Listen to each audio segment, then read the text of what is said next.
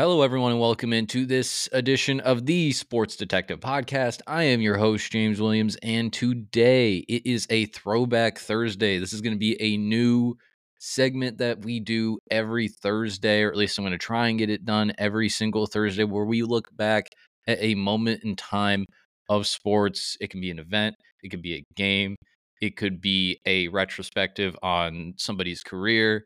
We will kind of tinker with the idea a little bit. We'll see where it goes. But today, I wanted to throw it back to 2020, specifically November 2020, because that is when the 2020 NBA draft occurred. And I thought it would be fun to just kind of look back at the draft, the stories of the draft, who was taken, some sleepers, some steals of the draft, some busts. What were the stories? What were we thinking about the players that are being drafted in the moment? Because here are some of the stars of the draft. We have Anthony Edwards, obviously.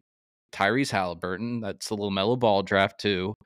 And then recently too, we've had Desmond Bane, who maybe isn't having the best 2023, but he's had good seasons the past. He got paid last offseason with that rookie max extension. Tyrese Maxey, who was kind of the breakout star of the 2023 season, looking to be most improved player potentially, was also a steal of that draft. There's a lot of big names in this draft. There's a lot of questionable head-scratching picks as we look back on it.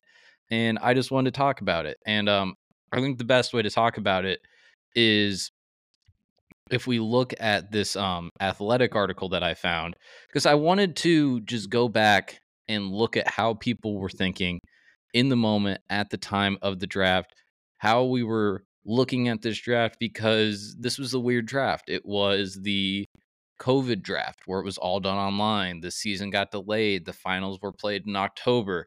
So it wasn't the typical scouting process of combine, of, the college season got ended shortly too. So we didn't see some of these, big college stars in the tournament, such as like an Obi Toppin. So it was probably the most unconventional draft of all time. As we said, it got taken place in November. And I think because of that, that's why maybe we look back at the draft and it's kind of weird. I just want to read a little bit of this article here, because I think if we look back on this draft now, as we know, Anthony Edwards was the number one pick to the Minnesota Timberwolves. But at the time, it wasn't necessarily like a signed, sealed, delivered. Like everyone had him mocked at number one, but most of the draft experts weren't saying like, hey, Anthony Edwards is like the surefire number one pick and he's going to be the best player from this draft. But everyone still mocked him at one. And let's just read a little bit of this article here. Indeed, this is not a draft where there is a no-brainer consensus number one overall pick. Each team has different goals it will find to fill at number one, and there obviously will be a cascading butterfly effect on the rest of the board depending on what team does at number one. Another reason is there's very little certainty. Teams around the league have not been able to trade until Monday following a trade moratorium. The NBA has something of an itchy trigger finger right now in regards to exploring all avenues to make the rosters better. It goes on to say here, just kind of to stick in this moment of time, James Harden was still on the Rockets at this point. Chris Paul had just gotten traded to the Suns, and Drew Holiday just got traded to the Bucks. We'll move down here. Oh, and on top of that, this class has a very flat curve from a talent perspective, as explained in my 2020 draft guide. I'm not sure who's the author of this. Sam Vecini. I like Sam Vecini. I don't mean to throw him under the bus here, but this is just kind of a good encapsulation, not necessarily how he just felt, but like everyone else was kind of like everyone's board was kind of like, the kind of the idea of the draft was, hey, there isn't any like top, like he says it right here, there are no tier one guys. He has 3 tier 2 guys. And that's kind of how the draft got broken up, because you look at every single draft that happened this year, or every single mock that happened this year, there was a pretty clear number 3. It was Edwards, Wiseman, and LaMelo. Those were like the 3. And then everything below that was pretty much like kind of up in the air with preferences, who thought would be good fits in different places.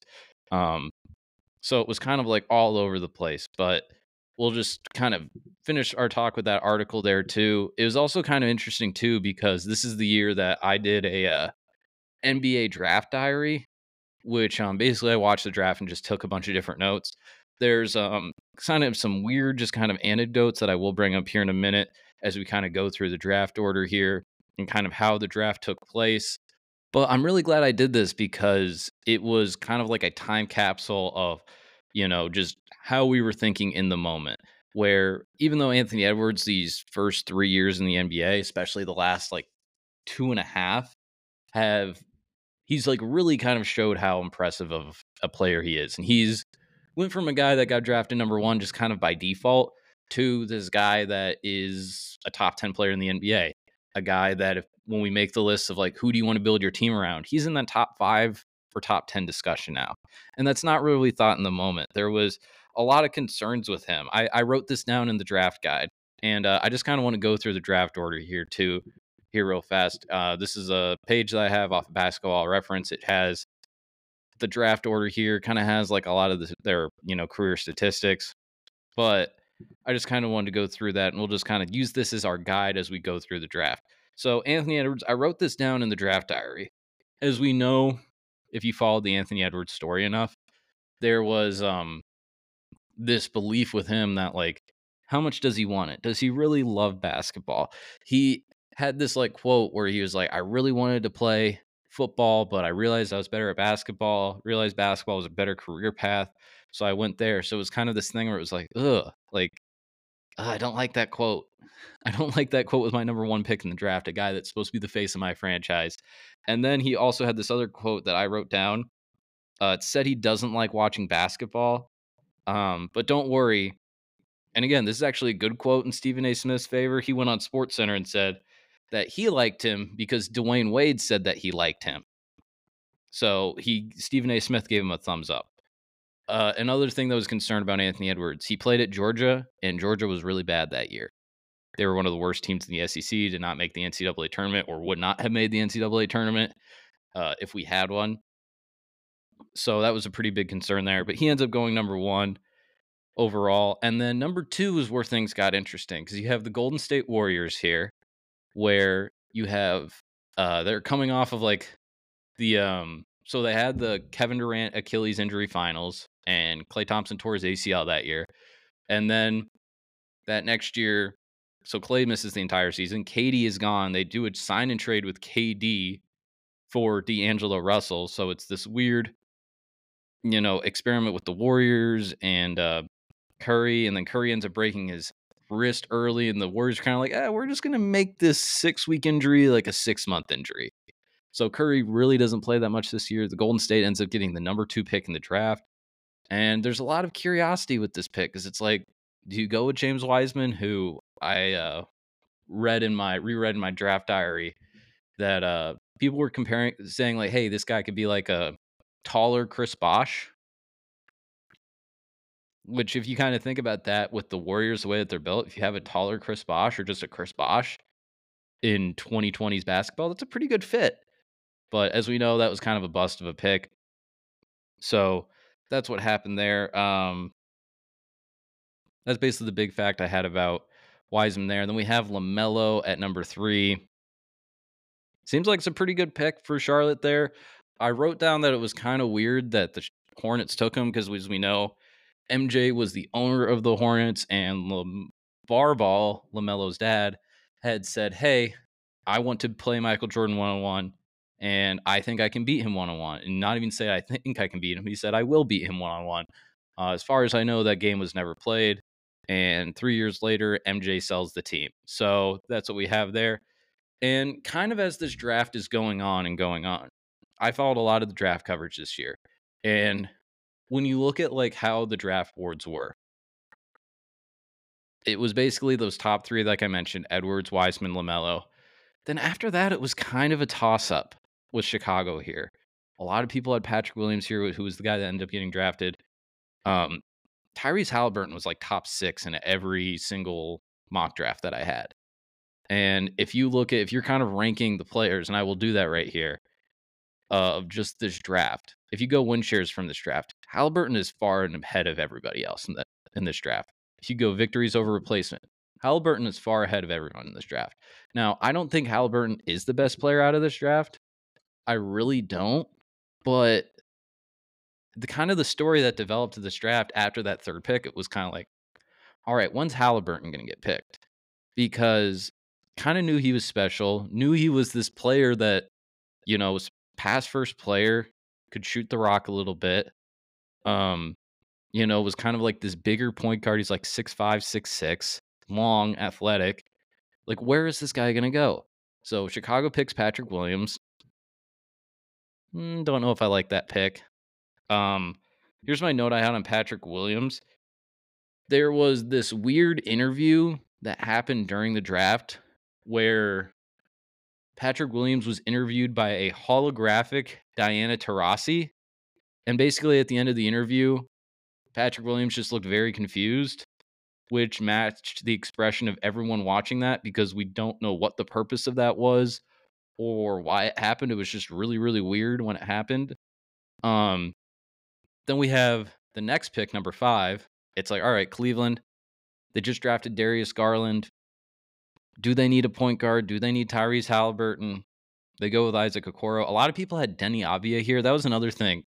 Looking back at this draft, Denny Avdia, people were really, really high on him. They were saying, hey, he's the most NBA-ready player out of all of these guys in the lottery. He should come in, be a plug-and-play guy, be a guy that can really stretch the floor, big body, kind of that wing position that everyone's looking for. So kind of an interesting thing that Okoro got drafted there. Then when Okoro gets drafted, Bruce Pearl, his college head coach, because he went to Auburn, comes on the screen and basically says characters count. And it looks like he is like being interviewed from the side of like he pulled over on the highway or something and just started doing an interview. It was kind of weird. But that happened there. Then Atlanta. This is a comparison I read about Tyrese Haliburton in one mock draft.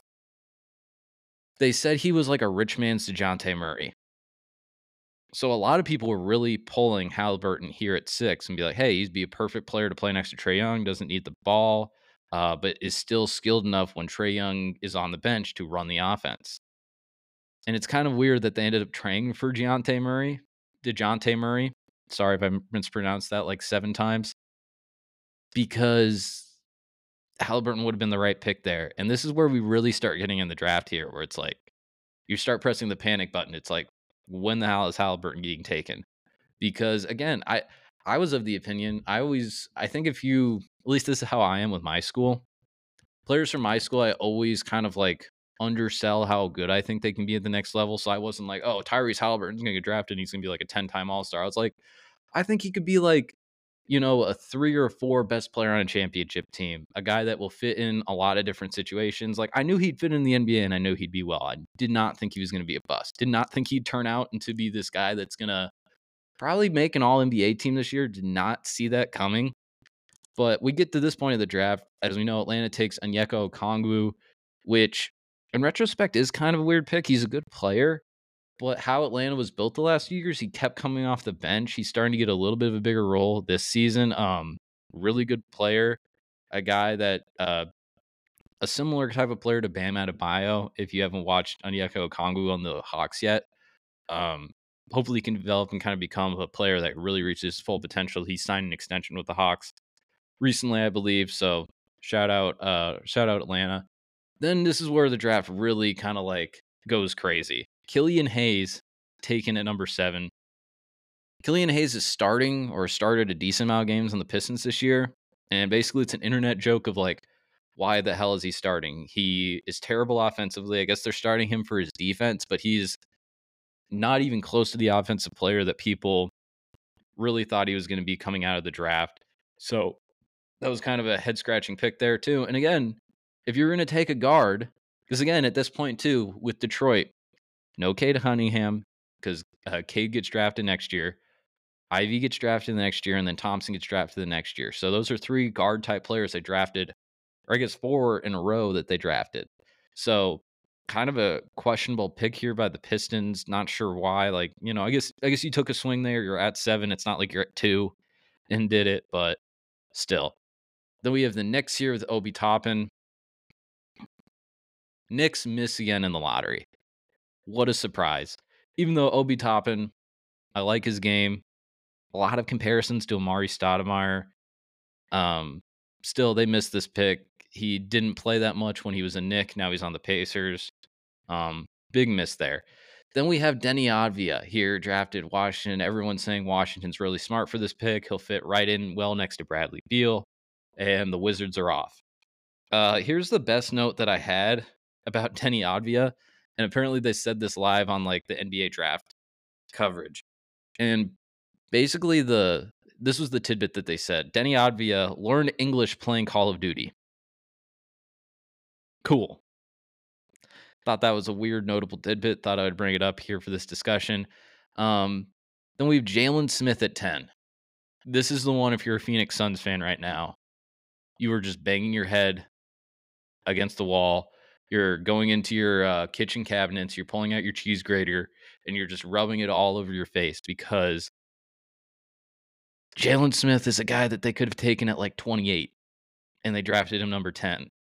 And you know who would have been a perfect pick at number 10 for Phoenix? Tyrese Haliburton.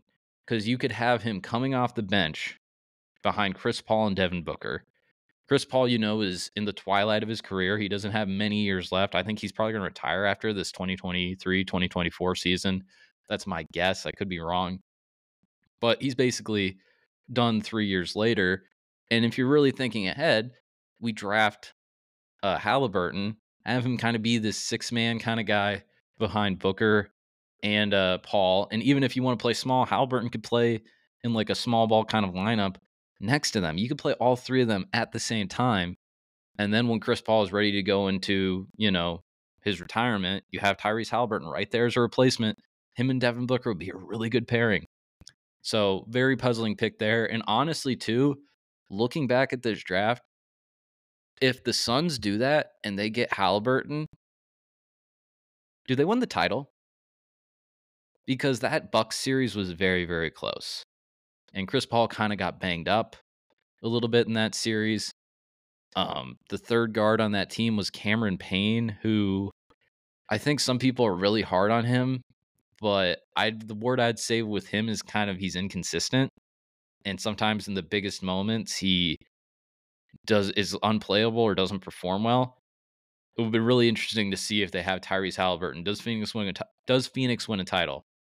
That's a very interesting thought process here. Then the Spurs at number 11 picked Devin Vassell. Good pick in retrospect. Good pick. He got paid recently. He's now paired with Victor Wembanyama. Again, too, if you're the Spurs, though, Tyrese Haliburton with Victor Wembanyama, think about that, guys. That could have been something. That could have been something special there. And then finally, at 12, the Kings are like, we really don't need a guard, but I guess we'll take Tyrese Haliburton. That was basically their thought on, like, we don't need this player, but we'll just take him, I guess. Like, we have Buddy Hield, we have Fox. We'll just take him. And then we know Haliburton plays there a few years, is eventually traded for Domantas Sabonis. And the Kings make one playoffs, might make the playoffs again this year, but still one of those trades that we might look back on and be like, ugh, Kings, you did it again. You shot yourselves in the foot. Just kind of other notes from the draft, too. Another thing that was kind of important when you're talking about how this draft went, another thing I read in my draft diary was that before the draft, we found out that Klay Thompson, I should have said this with the Wiseman pick, that Klay Thompson tore his Achilles and was going to miss another season. So that's pretty bad. That's pretty tough to see there with Klay Thompson going out. That could have been another reason to draft a guard. Like the Warriors, it wouldn't. I know Haliburton went 12 in this draft, guys. It would not have been crazy if he went 2. In the moment, it would not have been crazy if he went 2. So just really, really, there's a lot of different things here. Could have swung a lot of different franchises here with that Haliburton pick. Again, the Knicks, Detroit, Washington, basically everyone, let's say Atlanta down, if they draft Haliburton, how different is their franchise right now? Like, Haliburton could play next to Jalen Brunson. He could be the star in Washington right now. Like I said, he could have won Phoenix a title. The Spurs, that would have been an interesting pairing. Just going through the rest of this draft here, a few other notable players that got drafted after Haliburton. Kyra Lewis, haven't really seen much from him. Neesmith, Cole Anthony's been like a solid bench player for the Magic. Isaiah Stewart, Poku, Sadiq Bey at 19. Precious Achua, who's been a good player for the Raptors here. at 20. And then 21, Tyrese Maxey. Tyrese Maxey taken at 21. That's probably the steal of the draft. If you don't have Haliburton as that. Now, again, it's weird to go back 3 years later and say Maxey over Haliburton, but that's more because like Haliburton was he's been traded already. So probably still the draft is Maxey there at 21 because he's going to be an all-star this year. He's the second best player on the Sixers right now, and he's probably going to win most improved player. So here's a tidbit I had about Tyrese Maxey. This was said on the broadcast. Tyrese Maxey started watching film in second grade. Okay. Wow. Kid loves ball. So shout out Tyrese Maxey. If he's going to keep playing like he is, with how good of a player he looks, everyone should start watching film in the second grade. So, let's see. Do I have any other notes here? And then as I mentioned earlier, look at some of the stuff at the end of this draft here too, because we have Maxey that goes 21. Then Zeke Naji, who for Denver is starting to get a little bit playing time. Shout out him. Emmanuel Quickley, 6th man of the year at 25, ends up getting traded to the Knicks, as we know. Peyton Pritchard, 6th man right now for Boston, 26.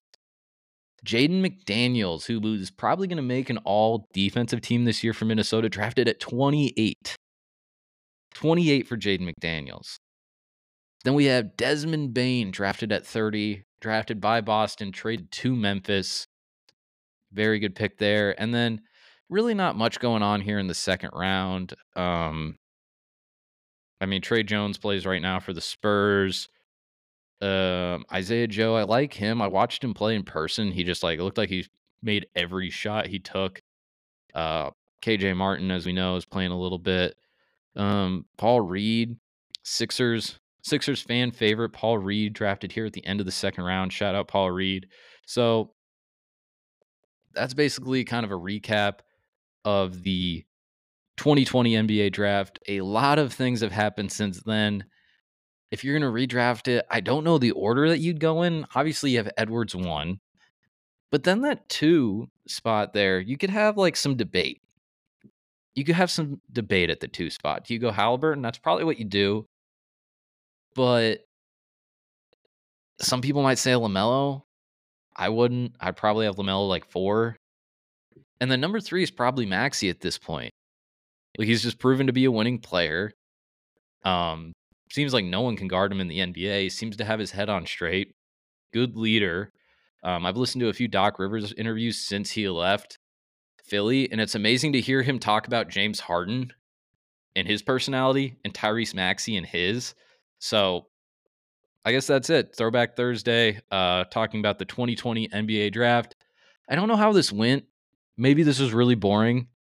Maybe this was kind of stupid, but oh no, I kind of liked it. I had fun kind of revisiting all of this stuff. So I guess that's going to do it for the podcast today. Thank you guys for listening. I will be back on Friday with some $100 bets, so stay tuned for that. And as always, guys, rate, review, subscribe. Follow me on Instagram, JWS Detective. Follow me on X at JD Major 2. And as always, guys, I will see you next time.